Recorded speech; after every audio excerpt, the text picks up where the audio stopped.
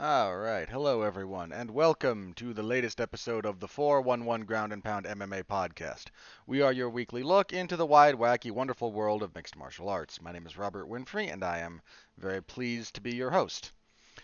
Alright, before we get into everything else, per usual, if you would please interact with the product a bit, like, comment, subscribe, star rating, written review, and if you can't, won't, or don't want to, or already have done any of the and all of the above, feel free to share. Whatever your social media platform of choice happens to be, or any people you happen to know in real life. That's still a thing people can do. Point anyone in the direction of the program, and especially if you think they'd enjoy it. That would help tremendously. As always, I thank you all so very, very much for all the work for all of your support. However you can give it, it means a lot. All right. On the agenda this evening, little bit of boxing, not much. I promise not to talk too much about it, but we had a darn good fight in the boxing world last night.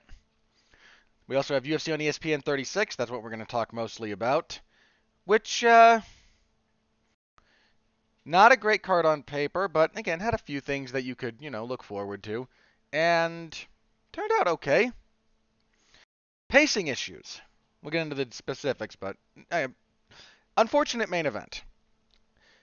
We will also preview UFC on ESPN Plus 64. That is this coming Saturday. And, well, it's another one that's not great on paper. This is actually worse than the last one if we're just talking about how it looks on paper. So we will go over that and see how that give you the full preview. And, of course, news of the week, such as it is.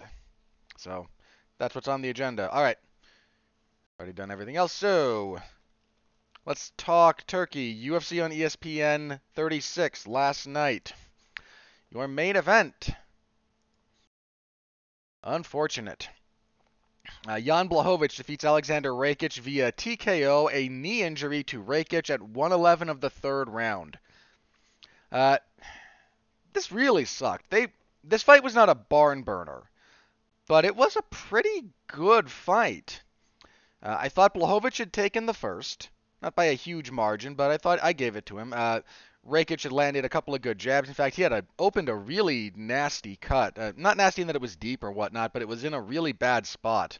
It was right on the right by the nose and the lower, like right around the lower eyelid, like that corner of your eye, right where it kind of meets your nose. Really bad spot. Wasn't a fight stopper, but if that got worse, it could have been. But Blachowicz, I thought, did the better striking in the first round. Both of them were landing some gnarly calf kicks. Second round, Blachowicz looks like he's starting to roll a little bit, and then Rakic gets a takedown and just spends the majority of that round from on top in full guard, working a pretty decent ground and pound pace. Third round, again, we barely get a minute into it. I was going a little bit back and forth again, and then just stepping back. Rakic's right knee just blew up. I don't think we've had specifics on the injury released yet, but from what happened, the way it looks like as Rakic kind of steps back, and there's a guy on YouTube, I think it's Dr. Brian Sutter. He will do these medical breakdowns of injuries across all sports and whatnot, and he does stuff for on MMA events as well. And I'm going to kind of paraphrase him here. What he observed, and all he had is the observation, so bear in mind, this could be a different injury, but this is what this appears to be. It looks like a pretty bad ACL injury. The ACL and the PCL both kind of stop your they keep your lower leg, specifically your tibia, connected to the humerus. Not humerus, sorry, the femur. Humerus is in the arm. That's one of the things that those two ligaments do. They keep those bones connected, and they stabilize them. And if you look at Rakic, you can see his tibia, the lower part of, the upper part of his lower leg, kind of displace forward, and then return to its normal position, and that's when Rakic drops and grabs at his knee because, well, something terrible just happened. Again, that's just what it looks like, so I'm going to assume it's an ACL injury until some kind of countering evidence shows up. Like I said, really unfortunate. I had them around a piece. I think most people did. Was really curious to see how this fight was going to go. Could still have gone either way. I mean, this isn't a case where, Rakic was up 2 rounds and battering Blachowicz. It wasn't that. This was a very even fight as far as it got. Just unfortunate. I liked Rakic's chances to win. I think momentum was on his side, but that's hardly that's not at all to say that Blachowicz was saved by a freak injury. He could very well have won this fight on his own merits. Post-fight, he said he wants another shot at the belt. We've got Teixeira and Yuri Prochazka coming up. Assuming there's a clear winner to that, and I've said before, I'm not going to be shocked if Glover Teixeira wins that, but I do lean towards Yuri Prochazka. I don't know. I just don't think Teixeira does well with violence at this point in time. I mean, he's been hurt pretty badly in most of his recent fights. Now, to his eternal credit, he's gutted through it, but that's where I lean. So, but yeah, we could easily get Blachowicz a rematch. You've still got Magomed Ankalaev out there. Anthony Smith is still fairly highly ranked. So there's a surprising amount of options at light heavyweight at the moment, and all of this, of course, is pursuant to a clean finish to Yuri Prochazka and Glover Teixeira. If those two have a knockdown, drag-out war that ends in a draw or a very hotly contested split decision, you might get an immediate rematch. Again, the UFC can kind of do whatever they want here, so again, a lot of ways we can go. Wouldn't be shocked if it's Blachowicz. Just going to throw that out there. So, it was a pretty good fight for as long as it lasted. Don't really know what else to say about that. Hope Rakic recovers quickly. I still think he's got a lot of upside. He's a big guy. He's physical. He's pretty good on the feet. He's got a good wrestling game. Like he's a legitimate top light heavyweight. Somebody said this on Twitter, and I think it's appropriate. You couldn't have had better commentators for this fight in particular. Our commentary team was, you had Brendan Fitzgerald, Dominic Cruz, and Michael Bisping, and again, Bisping and Cruz is an odd pairing because I think they can work, but I also think they can get a little bit catty pretty easily. Like they need a pretty firm hand either in the play-by-play role or whoever's directing or producing. Needs to kind of keep them on a tighter leash when they're together. But in this one fight, we had Blachowicz nearly lose an eye with a bad cut, and then Rakic's knee exploded. So, just a little bit of the oddity of the universe. So that was, again, it's unfortunate. It was again, this wasn't a great. I mean, we only had 2 rounds in their light heavyweights, and it's rare that you get a great 2-round fight at light heavyweight. But it was a good fight. So, just unfortunate. Co-main event was also in the light heavyweight division. Ryan Spann defeated Iwan Cutelaba via guillotine choke, 222 of the first. I was shocked when I saw the odds had Cutelaba as a favorite for this. I don't gamble, but if I did, plus money on Spann for this fight would have been a fairly easy bet. You might still lose it because it's the nature of betting, but again, getting plus money on Ryan Spann against Cutelaba, that's a bet I would have taken if I were a gambling man. Solid win for Spann. It was what it was. It didn't last all that long. Spann's a big guy, pretty rangy, got a good front headlock game. He's just been inconsistent more than anything else. If he can find some of that that's only partially true. The problem that he ran into is not so much inconsistency, so much as he's lost a couple of key fights. I mean, he's only lost twice in the UFC. The problem is his wins haven't aged all that well as a general rule. He's got wins over Luis Enrique, not in the UFC, Little Nog, who was on his way out the door, Sam Alvey, and they only went to a split. He lost to Johnny Walker. He beat Misha Serkinov, who at one time was a fairly well-regarded prospect, but has kind of fallen off since. Lost to Anthony Smith, and here he beats Iwan Kutelaba. So he can beat a certain level of opposition, but anytime he's taken a bit of a step up, he's run into some serious problems. That said, he's clearly got a lot of ability, and I favored him to win here. I was very surprised when I saw the odds. So Gitspan, another ranked guy. If he can't hang at that level, he can't hang at that level. But he was ranked coming into this, I think 14 or 15, outside the top 10, but still ranked. Let him fight another ranked guy. He's beaten up enough of the unranked guys that it's probably time we give him a shot. So again, that was your co-main. Solid finish from Span. So no complaints there. Bantamweight, Davey Grant defeated Louis Smolka via knockout. This was a calf kick to punches, 49 seconds of the third round. This was a great fight. Grant had the first power punching guy, swings a little bit wide, but he kept a good pace, was landing some gnarly calf kicks. Smolka got dropped, got hurt pretty badly when he was dropped too. Second round, Grant gets a little bit away from the kicks, and his punches slow down a touch. Smolka starts finding him with straighter punches. Smolka just can't string together enough offense to really make a push. He still wins that round. But getting back into the third, Grant remembers he should be calf kicking. He lands a couple. Smolka shoots for a bad single leg in desperation. Grant sprawls, gets on top and pounds him out. Solid win for Davey Grant. Davey Grant is pretty much appointment viewing. This was a good fight. For me, this was fight of the night, but the UFC disagreed. Shock of shocks. They gave it to our next. Grant, he had this weird thing. He debuted for the UFC coming off of some season of The Ultimate Fighter, where he lost to Chris Holdsworth, who was forced into retirement by TJ Dillashaw injuring him in training. If you wonder why I don't care much for TJ Dillashaw, that's one of the reasons. He then took like 3 years off. Well, 2.5. Comes back, beats Marlon Vera. Those two would rematch later. But loses to Damian Stasiak, loses to Manny Bermudez.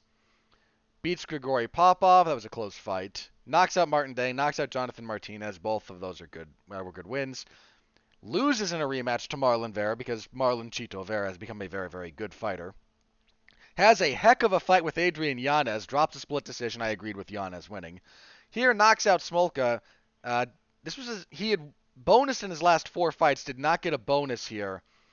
I maintain, man, the post-fight bonuses did this fight dirty. This should have been your fight of the night. Pretty handily.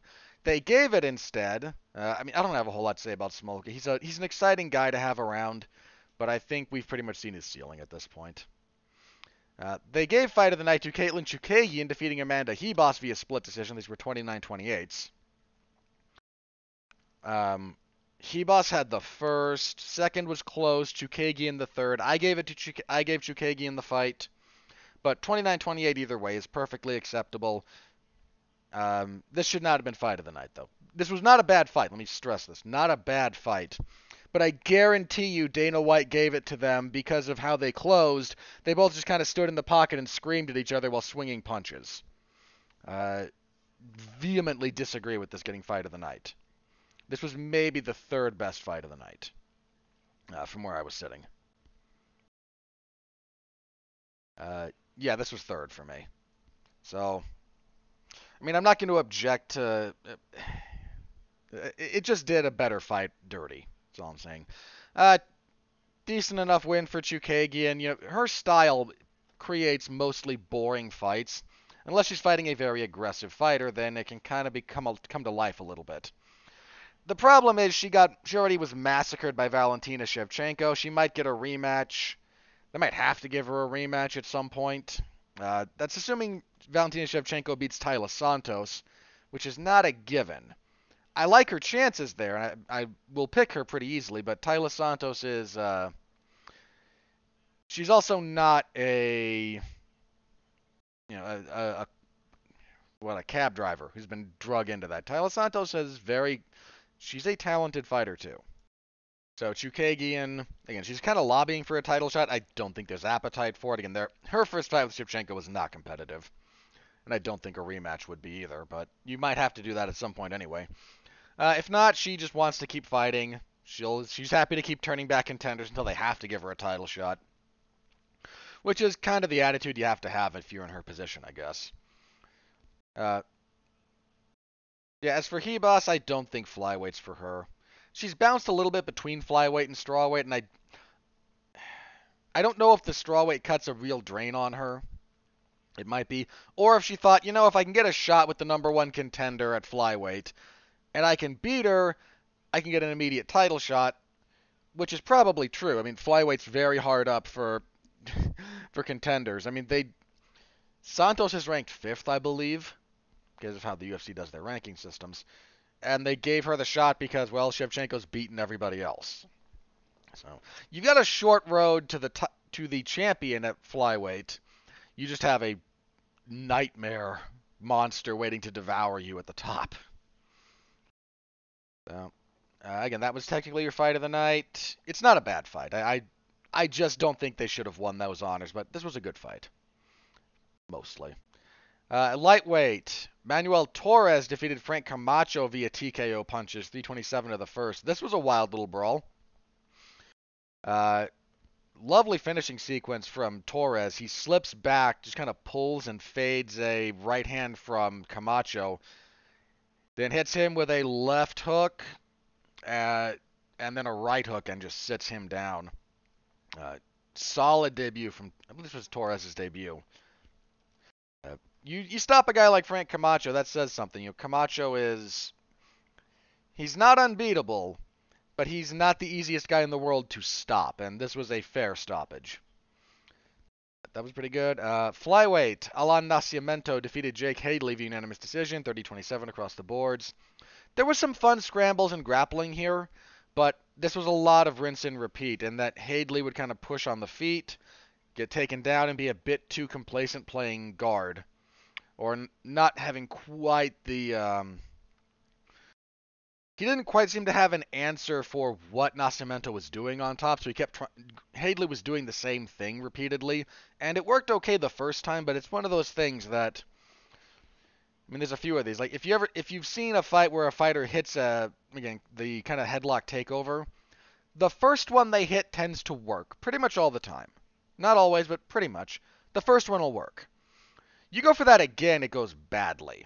Like you can surprise someone with it, but you can't. But it's very difficult to make it an integrated part of your game. Hadley's defense on the bottom seemed to be angle off with my hips, go to rubber guard, use an omoplata to sweep, and the first time, it kind of worked. He kind of got towards the omoplata, they had to roll through, but Nascimento came up on top. Every other time Hadley tried that, it never got past that submission never developed at all. So, just a little bit caught up in playing his game, but his game was kind of the same thing over and over again, and just the clock got away from him. Solid win for Nascimento. Again, not a bad fight. That was your main card. As for the prelims, Viviane Araújo defeated Andrea Lee via unanimous decision, 29-28, and then two 29-27s.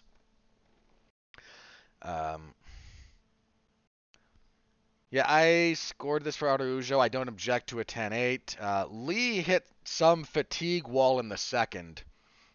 Kind of barely got out of that round in some respects. Third round, she seemed to rebound, but just really struggled to consistently get out from under Araujo.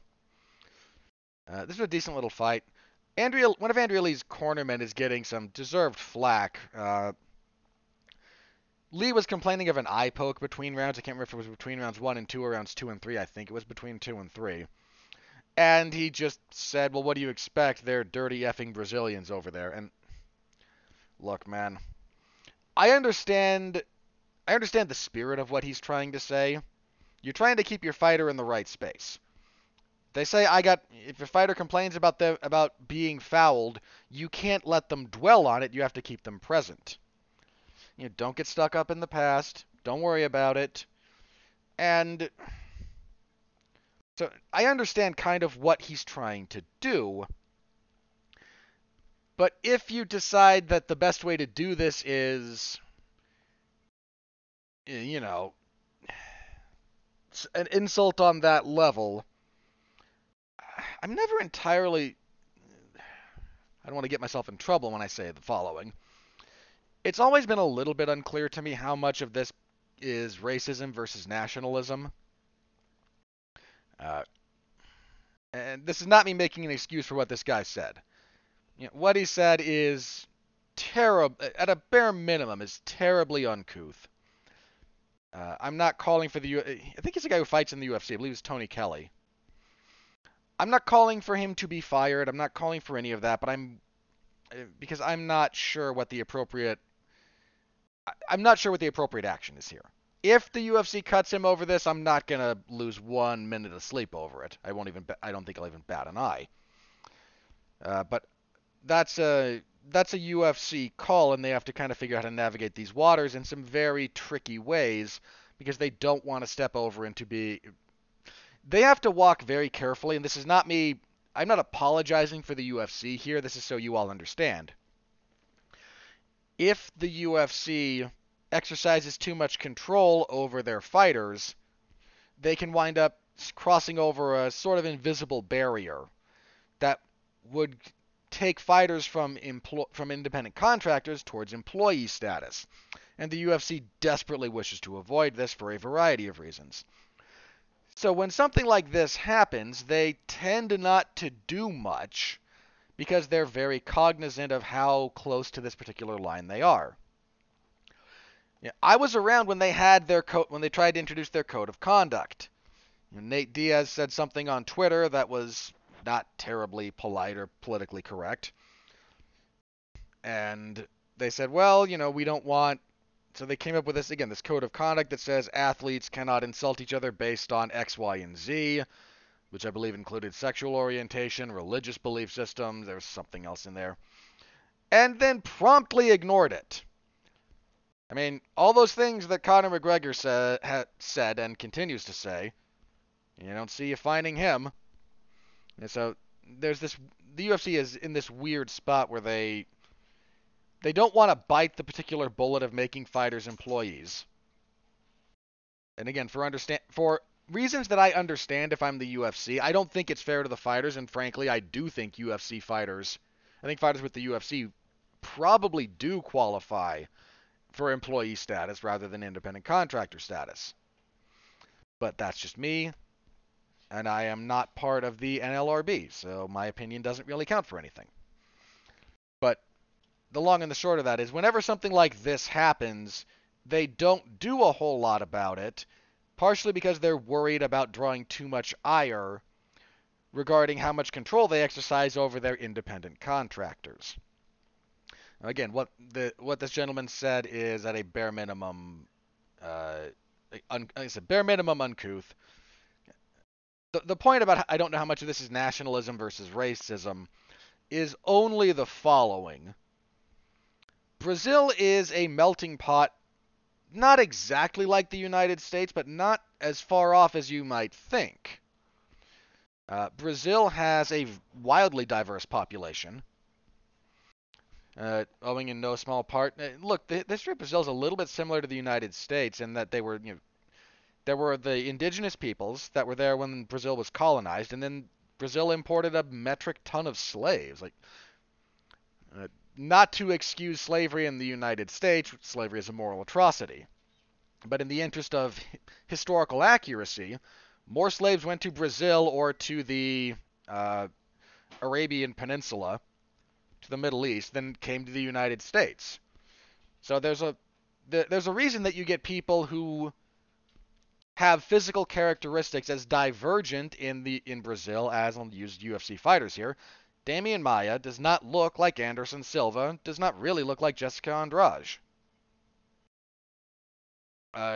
It's a diverse country, which is the point I'm making here. Diverse country, diversity is not a bad thing at all. So when he says again, calling someone a dirty effing whatever is a pretty vile thing to say. How much of that, again, boils down to racism versus nationalism is mean, that gets a little bit murkier for me if I'm trying to make some kind of moral judgment about what is said. And again, would you call it racist if someone said if we I mean look, one of the ways I test this is if I replace X with something similar, would you consider it racist or would you consider it something else? So if it was Marvin Vittori who had eye poked somebody and they said, well, you expect he's a dirty effing Italian, wouldn't you consider that racist? Yeah, I think I would. So yeah, I kind of thought through this on air a little bit, so I apologize for you not being interested, but for going that little meandering journey with me. So yeah, it's a bit racist. Uh, so again, I don't know what kind of fallout is going to come about from that. I like Andrea Lee as a fighter. I think she's a good fighter, but she's never sorted out a couple of issues. And look, some of that could be attributed to her. I mean, her former fiance, boyfriend, I forget exactly what their relation, who was like physically abusive to her. He was the guy with the Nazi, with like the swastika tattooed. Uh, that got shown on the broadcast. He normally covers it up, and look, he got, if you believe him, and I will take him at face value about where he got it when he was in prison. Now, the United States prison system is basically a world unto itself. If you have to do things in that ecosystem that are not at all commensurate with the outside world, and that's like I don't judge anybody for what they have to do to survive in prison if they're there for any length of time. I'm not going to do it. When you get out, you should have done something about that, and especially when the response to people pointing out, "Wow, this guy's got a swastika." Like, this is not one of those even like that's not even an attempt to hide it. Like, there's ways you can there's ways if you look at kind of racial iconography, especially white supremacist racial iconography, they try to come up with ways to hide things. A lot of the time, not always, but a lot of the time. Putting just a straight up swastika on your arm, like there's no ambiguity here. But the response from both of them, both Andrew Lee and her boyfriend, and again, I give Lee a little bit of leeway on this because if you're in a physically abusive relationship, especially if it's been going on for a while, your worldview is going to become a little bit warped.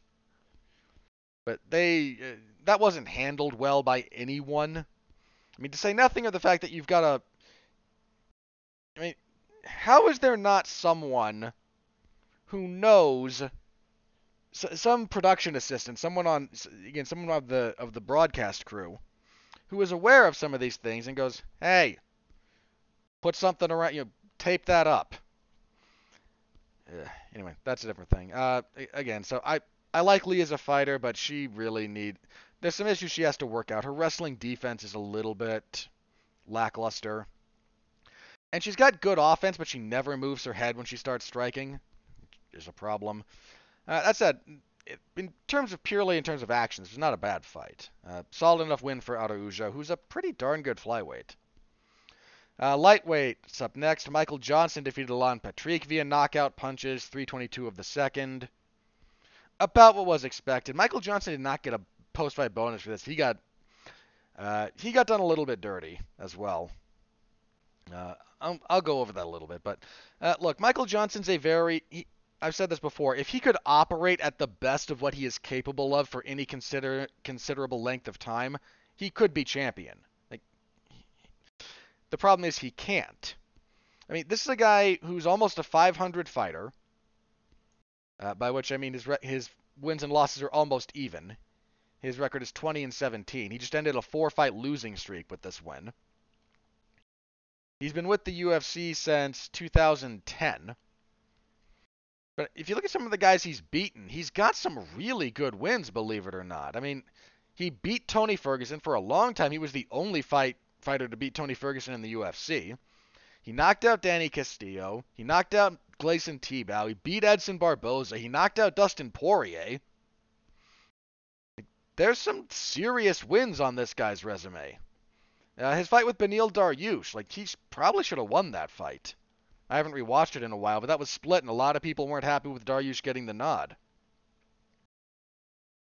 When he's on, this guy can fight with the very best. But he's never found the appropriate level of consistency, and that's kind of been his big problem. But this was a nice knockout from him. He and Patrick were threw down, so this was a pretty good fight.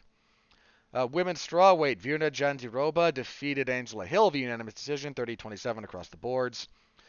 Hill wound up getting a little bit the better of things on the feet, but was taken down pretty consistently and struggled from underneath. So, good win for Jandiroba. Flyweights, Tatsuro Taira defeated Carlos Candelario via unanimous decision, 230-27 to 130-26. Taira had very good back control. I give Candelario a lot of credit for his defense from the back because he was very close to being finished a few different times and kind of was able to navigate his way through those waters. But Taira looked pretty good for his debut, and kicking everything off, Andre Petrosky defeated Nick Maximo via technical submission with an anaconda choke, 116 of the first. Everything. I'm just gonna say this about Petrosky. I tend to take as dim a view of people who have the like hammer and sickle, uh, the Soviet Russian tattoo on them as I do people who have the swastika. I take a very dim view of that, and Petrosky has one. He's addressed it a little bit, and I mean it's a solid black tattoo, like it's all black. So I don't know how viable it is to cover it up or what have you, or if he even wants to. Again, he's free to do what he chooses, but that's another bit of iconography that I take a very dim view of people who fly for reasons that should be fairly obvious. Maximov tried a really bad shot. I don't know that he was hurt from anything, but he tried this really bad single leg from too far outside. Petrosky kind of sprawled on him. Got the anaconda choke. It was a really nice choke from Petrosky. Put Maximov to sleep. Solid stuff from Petrosky here. And, again, the fight didn't last long, but that was a good finish. But that was the event. There were only, 13 fights? 7. 1, 2, 3, 4, 5, 6, 7, 8, 9. Yeah, there were only 11. The problem is, despite there only being 11 fights, they still wanted to do the 6 hours of broadcast time from start to finish. There was a ton of downtime on this card. Pretty much any time we got a finish, we wound up airing another hype video for the main event. There was a lot of downtime. This was a rough... The event here was paced pretty badly. They really should have just been content to shave an hour off the usual 6-hour broadcast time because they probably could have for this one. Your post-fight bonuses, I mentioned a few of these, but fight of the night was Caitlin Chikagian and Amanda Hebos, which again, that screwed Grant and Smolka pretty hard. Performances, Ryan Spann and Manuel Torres. I would have gone Petrosky over Spann. Torres, I have no issue with Torres, but this is one of those where I tend to think you could have given Johnson and Petrosky you could have swapped Spann and Torres with Petrosky and Johnson, and I think you wouldn't have had any complaints either. Like, all the finishes on this card were pretty darn good. Yeah, and again, they didn't give Grant, a performance bonus for knocking out Smolka either, so yeah, Grant kind of got the short end of the stick here. But those are your bonuses. So if you want my round-by-round scoring, as well as clips of the finishes and whatnot, that is up in the MMA Zone of 411mania.com. Go ahead and give it a read if you are so inclined. Before I move on to previewing next week's card, very briefly from around the rest of the combat sports world. Let's see. Bellator had an event where Logan Storley defeated MVP in a very boring fight. I tend to agree with the people who scored it for MVP, believe it or not. But I'm not yelling either way. This was a little bit like Rose and Esparza in that I don't care how you score that fight. You can cobble together 3-2 either way, and I don't think anyone's going to object. Lyoto Machida got knocked out on that same card. Anything else on that card? Nothing else I really want to talk about. Over to the world of boxing very briefly. Jermell Charlo and Brian Castano Uh, these two fought to a draw.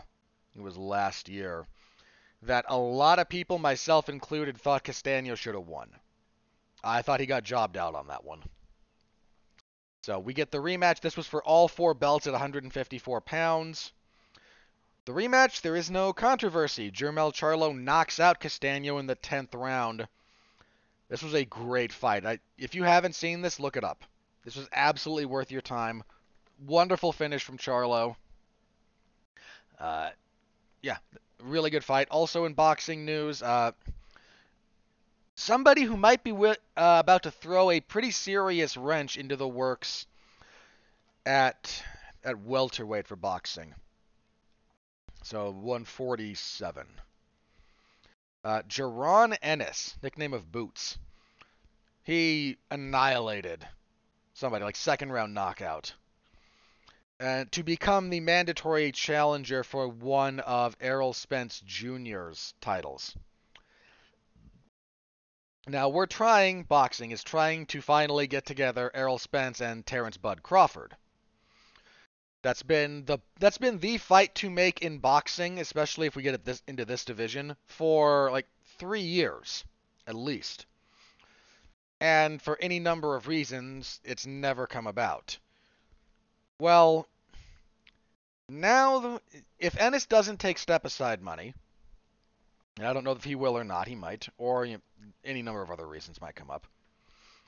But if Spence decides he'd rather fight Ennis than Crawford, we might lose Spence and Crawford, because it's a little bit crazy to say that I would pick Jaron Ennis over Errol Spence because Spence is magnificent.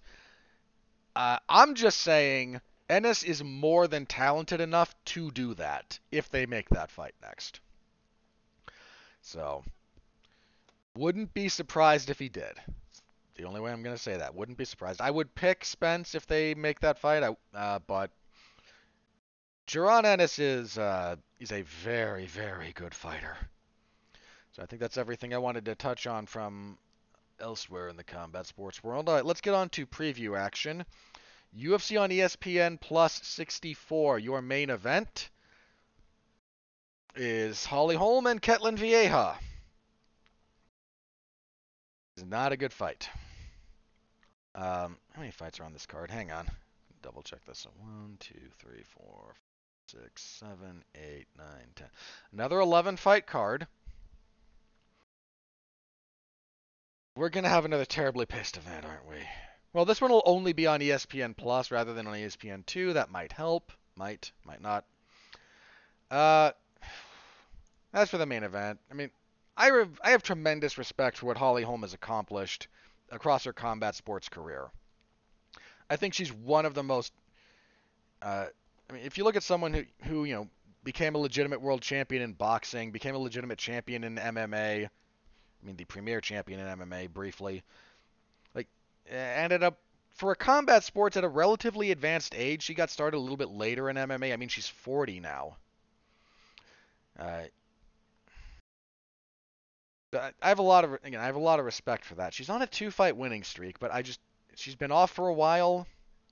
The last fight was October of 2020 when she beat Irene Aldana. What's she been doing since? Oh yeah, she had a knee injury. Yeah, she was supposed to fight in October of last year. She was supposed to fight Norma Dumont. She had to pull out of a fight with Juliana Pena before that. Yeah, I mean, look, 40's a rough age to still be fighting at. I mean, even if you get to the heavier weight classes where it's not as big a deal, it's still not great. So again, pretty long layoff. I mean, unfortunately for Vieja, she's coming off a win over Miesha Tate.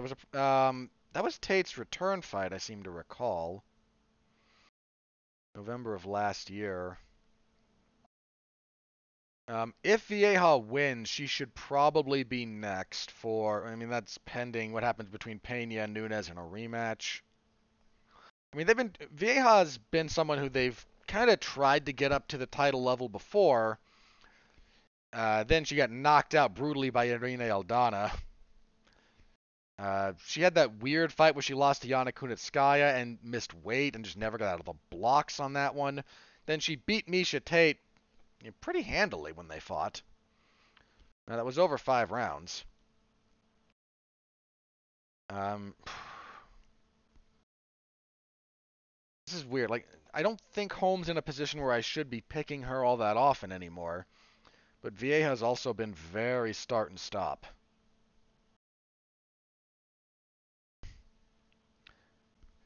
I think I am going to pick Vieira here. I don't know if it's Vieira or Vieja, so I apologize. I go back and forth a little bit.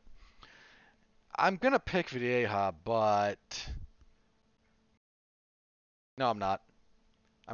No, I'm not going to pick her. I'm going to pick Holm. Vieja's too upright in her stance.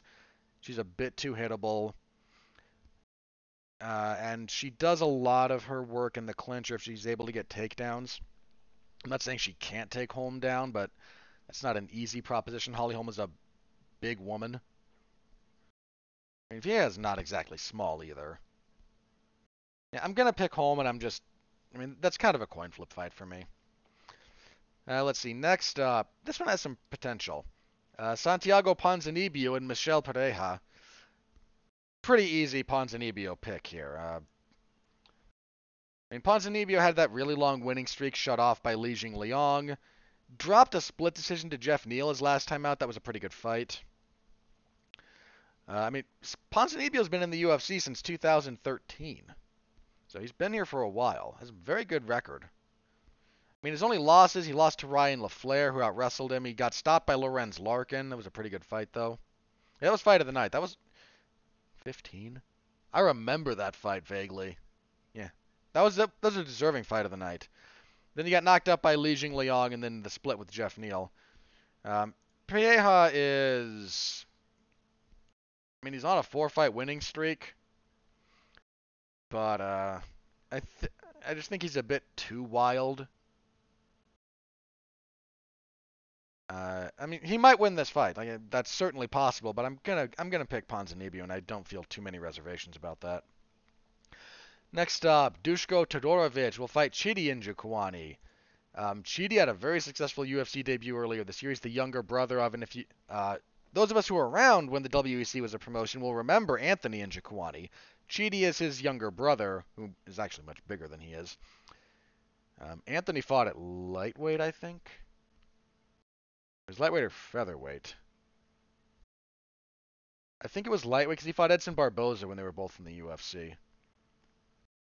I'm gonna go with lightweight on that, but and his brother here fights at middleweight. Todorovic, 2-2 in the UFC.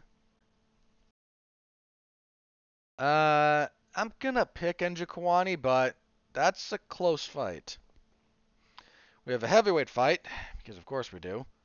Jailton Almeida and Parker Porter. I'm going to pick Porter. Let me double check on Almeida. I want to make sure he is who I think he is. If he's not, that might change my pick.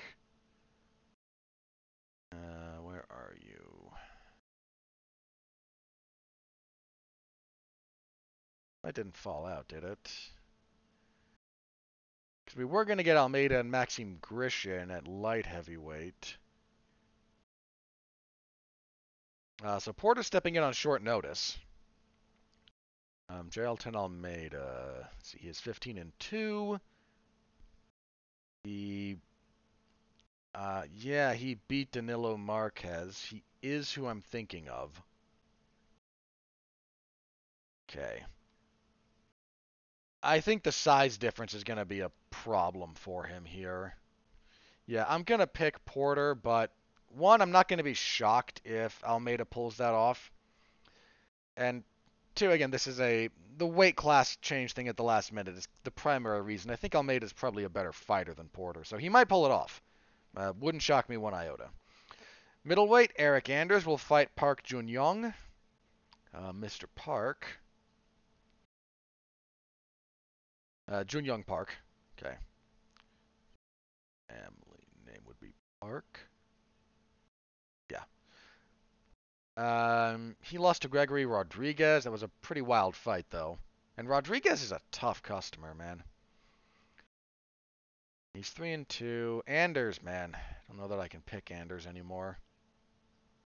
I mean, he got tapped up by Andre Muniz, but Andre Muniz is very good. Yeah, I'm gonna pick Park, but that's kind of because I don't pick Anders anymore. Also at middleweight, Joseph Holmes and Alan Amedovski. I feel like this should be Amedovski, but let me double check Holmes. Holmes lost, I believe that was his UFC debut when he fought Pickett. Yeah.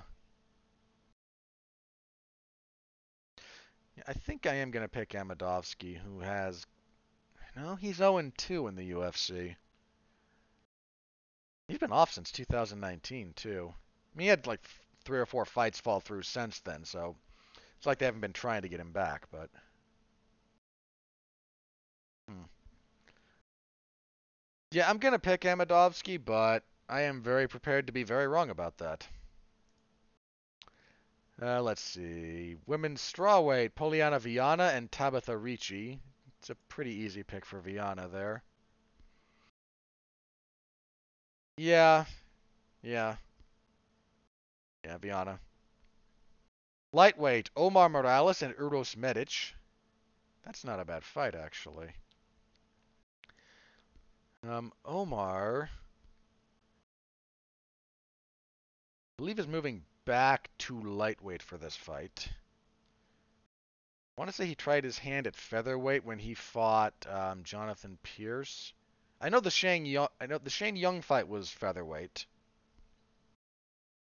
That's where Shane Young fights. Let me double check UFC 266 real fast. See the weight class. Yeah, that was featherweight, which I think is just not a good weight class for him. Yeah, like he started at lightweight and then decided to cut to featherweight, and I think that's been a problem for him. Or did he try his hand at bantamweight once? Where's this fight happening? Yeah, this fight's back at 155, so yeah, I think featherweight was just not the greatest weight cut for him. Medic is 7-1 overall. 1-1 in the UFC. He kind of got handled by Jalen Turner, but he knocked the stuffing out of Alon Cruz before that. I think I'm going to lean towards Morales, but that's a fairly evenly matched fight on paper. Another Morales, this time at bantamweight. Vince Morales and Jonathan Martinez. That's a very good fight, actually. Morales has been a little bit up and down in the UFC. He's 3-3, in fact. But he's got some good wins. He got stopped by Chris Gutierrez with leg kicks. I remember that. That was a featherweight, not bantamweight. Whereas Martinez, he's been very active since coming to the UFC in 2018. He is 6-3. So he lost to Andre Sukumtat, had a split decision with Andre Ewell that probably should have gone his way. Then he got stopped by Davey Grant. Yeah, I'm picking Martinez here. I think pretty highly of his abilities. Featherweight fight, Felipe Colares and Chase Hooper. Chase Hooper. Coming off of a loss. Colares has been trading wins and losses for his entire time in the UFC. Am I really going to pick Chase Hooper? You know what? Sure, why not? I am not encouraging any of you to bet on this, but I'm going to pick Chase Hooper because it amuses me. And kicking everything off back at strawweight, Sam Hughes and Elise Reed. Sam Hughes coming off of her first win in the UFC. She beat Estela Nunes back in April. Yeah, that was never going to go. That wound up being a majority decision because Nunes was deducted a point. But that just means that it would have been split, but it still would have gone to Hughes. Whereas Reed. Let's see. 1-1 in the UFC as well. She beat Corey McKenna. I remember that. That shouldn't have been a split decision. I'm going to go with Reed, actually. Yeah, I'm going to go with Reed for that one. So that is the card. Again, another short one that they will still take 6 hours to broadcast, I'm sure. If you want to stay up to date with that particular event, Saturday in the MMA Zone of 411mania.com. I will be covering it. Please do stop by, say hello. I always appreciate it. All right, let's talk about some fights that have been rumored or made recently. Jim Miller and Bobby Green has been added to UFC 276. I am happy. Darn good fight. As always, rooting for Jim Miller, but I like both of those guys. So, 276 is a really good card. The UFC is targeting, I don't believe they've made this official. I'm going to double check that real fast. So this would be for the July 30th card. Yeah, the UFC, okay, I believe this has been announced. The UFC is having an interim flyweight title bout between Brandon Moreno, former champion, and Kai Kara France. I don't love the interim title here, but I assume there's something going on with Davis and Figueiredo, although I probably shouldn't, because the UFC is happy to throw interim titles around. You know, if they were as liberal with their bonuses as they were with their interim titles. I don't love the interim title thing being attached to it. That said, that's a good fight. I will probably lean towards Brandon Moreno, but if he didn't... Rewatching his third fight with Davis and Figueiredo, he got into his own head a lot in that fight. That was a winnable fight for him. And he kind of let that slip through his fingers with the way he fought down the stretch. If he has not kind of come down to earth from that, Kai Kara France could easily shock him. 277 also currently... we don't have a bout order for any of this, but these are the fights they've announced at the moment, at least. Derek Lewis versus Sergey Pavlovich, God help us all. Magomed Ankalaev and Anthony Smith, that's a very relevant light heavyweight fight. Lean towards Ankalaev. Luke Rockhold and Paulo Costa, that's something. I don't mean that in a negative way, that's something. Drakkar Klose and Carlos Diego Ferreira is a pretty darn good fight, actually. So that's... Again, we got a while before that. It's not until the end of July, so plenty of fights still to be announced for that. I mentioned 276. That's headlined by Adesanya and Cannonier, as well as Volkanovski and Holloway. We have Bobby Green and Jim Miller added to that. That's a pretty darn good card. We don't have a bout order, but there's a lot of value on that card. There's a lot. Holy. So I'm just looking at this. That's Adesanya Cannonier. Great fight. Lean Adesanya. Volkanovski Holloway 3. Great fight. I don't have too much personal appetite for it for reasons I've gone over. I lean Volkanovski again. You know, if Volkanovski beats Holloway a third time, he said he wants to go up and get an immediate title shot at lightweight. Now, that's a slightly harder sell at lightweight because it's lightweight. But tell me that the thought of Alexander Volkanovski and Charles Oliveira isn't awesome. Like, that's awesome. I mean, and of course that's somewhat assuming Oliveira is still the champion. I mean, Volkanovski against Islam Makhachev, how could you possibly object to that either? Sean Strickland and Alex Pereira, that's a pretty big test for Pereira. Like, they're not wasting time with him. Sean O'Malley and Pedro Munoz, that could be something. Andre Muniz, who I talked about a little bit earlier, he's going to fight Uriah Hall. You've got Brad Tavares and Dricus du Plessis, that's pretty good. You have Robbie Lawler and Brian Barberina. Like, that's got just wild violence written all over it. And then the aforementioned Green and Miller. Like, there's going to be value at every level of that card, assuming everything holds together.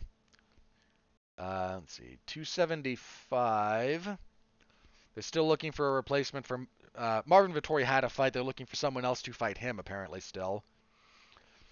275 has 3 solid fights. And that's kind of it. Kyung Ho Kong and Dana Batgary is not terrible. Uh, Again, it's not the greatest card in the world. But you got two title fights.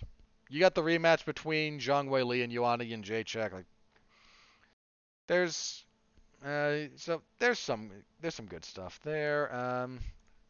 Okada versus Emmett. Is that card filled out? Yeah, they rebooked Donald Cerrone and Joe Lozon for that. Adrian Yanez and Tony Kelly. Tony Kelly, who I talked about earlier, with reference to what he said about Brazilians.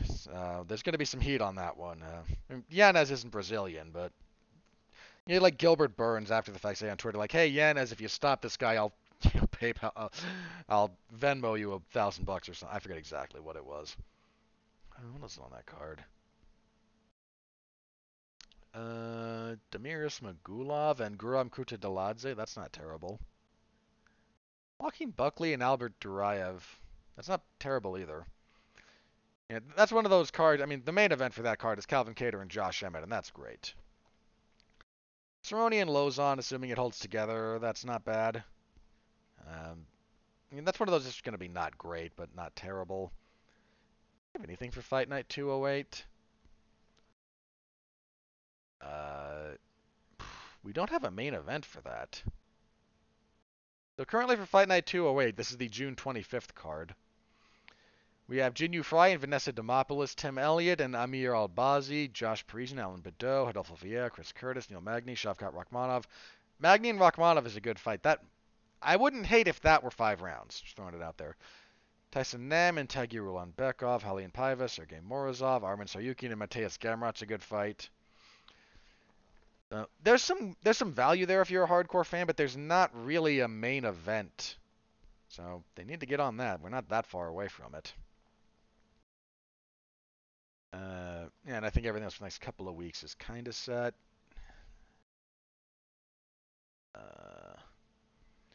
Don't think we have a main event for either Fight Night 209 or 210. Yeah, we don't. They're listing for Fight Night 210 Michelle Watterson and Amanda Lemos. I am going to be surprised if that holds together, assuming Watterson's statements about the injury she suffered are correct.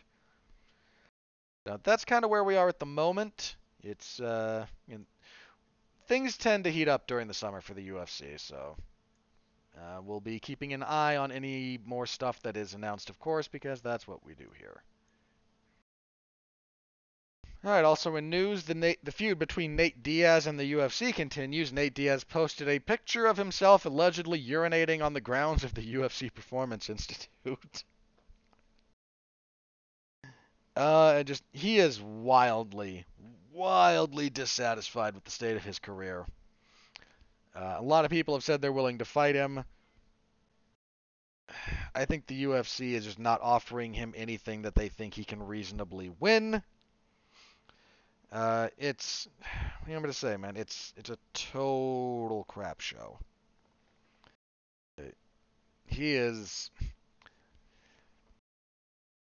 yeah, he is just gonna, he's either gonna get the last fight on his deal that he thinks is acceptable, or he's just gonna keep trying to burn everything around him to the ground. And if you can read between the lines when it comes to him and what's going on there, I can't exactly say I blame him. Dustin Poirier kind of mocked him a little bit, saying if real men would have taken a dump. Forrest Griffin, somewhat amusingly, you could have visited the world-class restrooms that we have here. Yeah, that I don't know what else to say about that. Like, that relationship has been broken for a long time, and we're just seeing the tail ends of it at this particular moment. I don't know what the UFC is trying to accomplish. I believe Nate's last fight was the Masvidal fight. So he's already lost that. I don't know. I mean, at this point, you're both stuck in a situation where neither of you is going to win anything.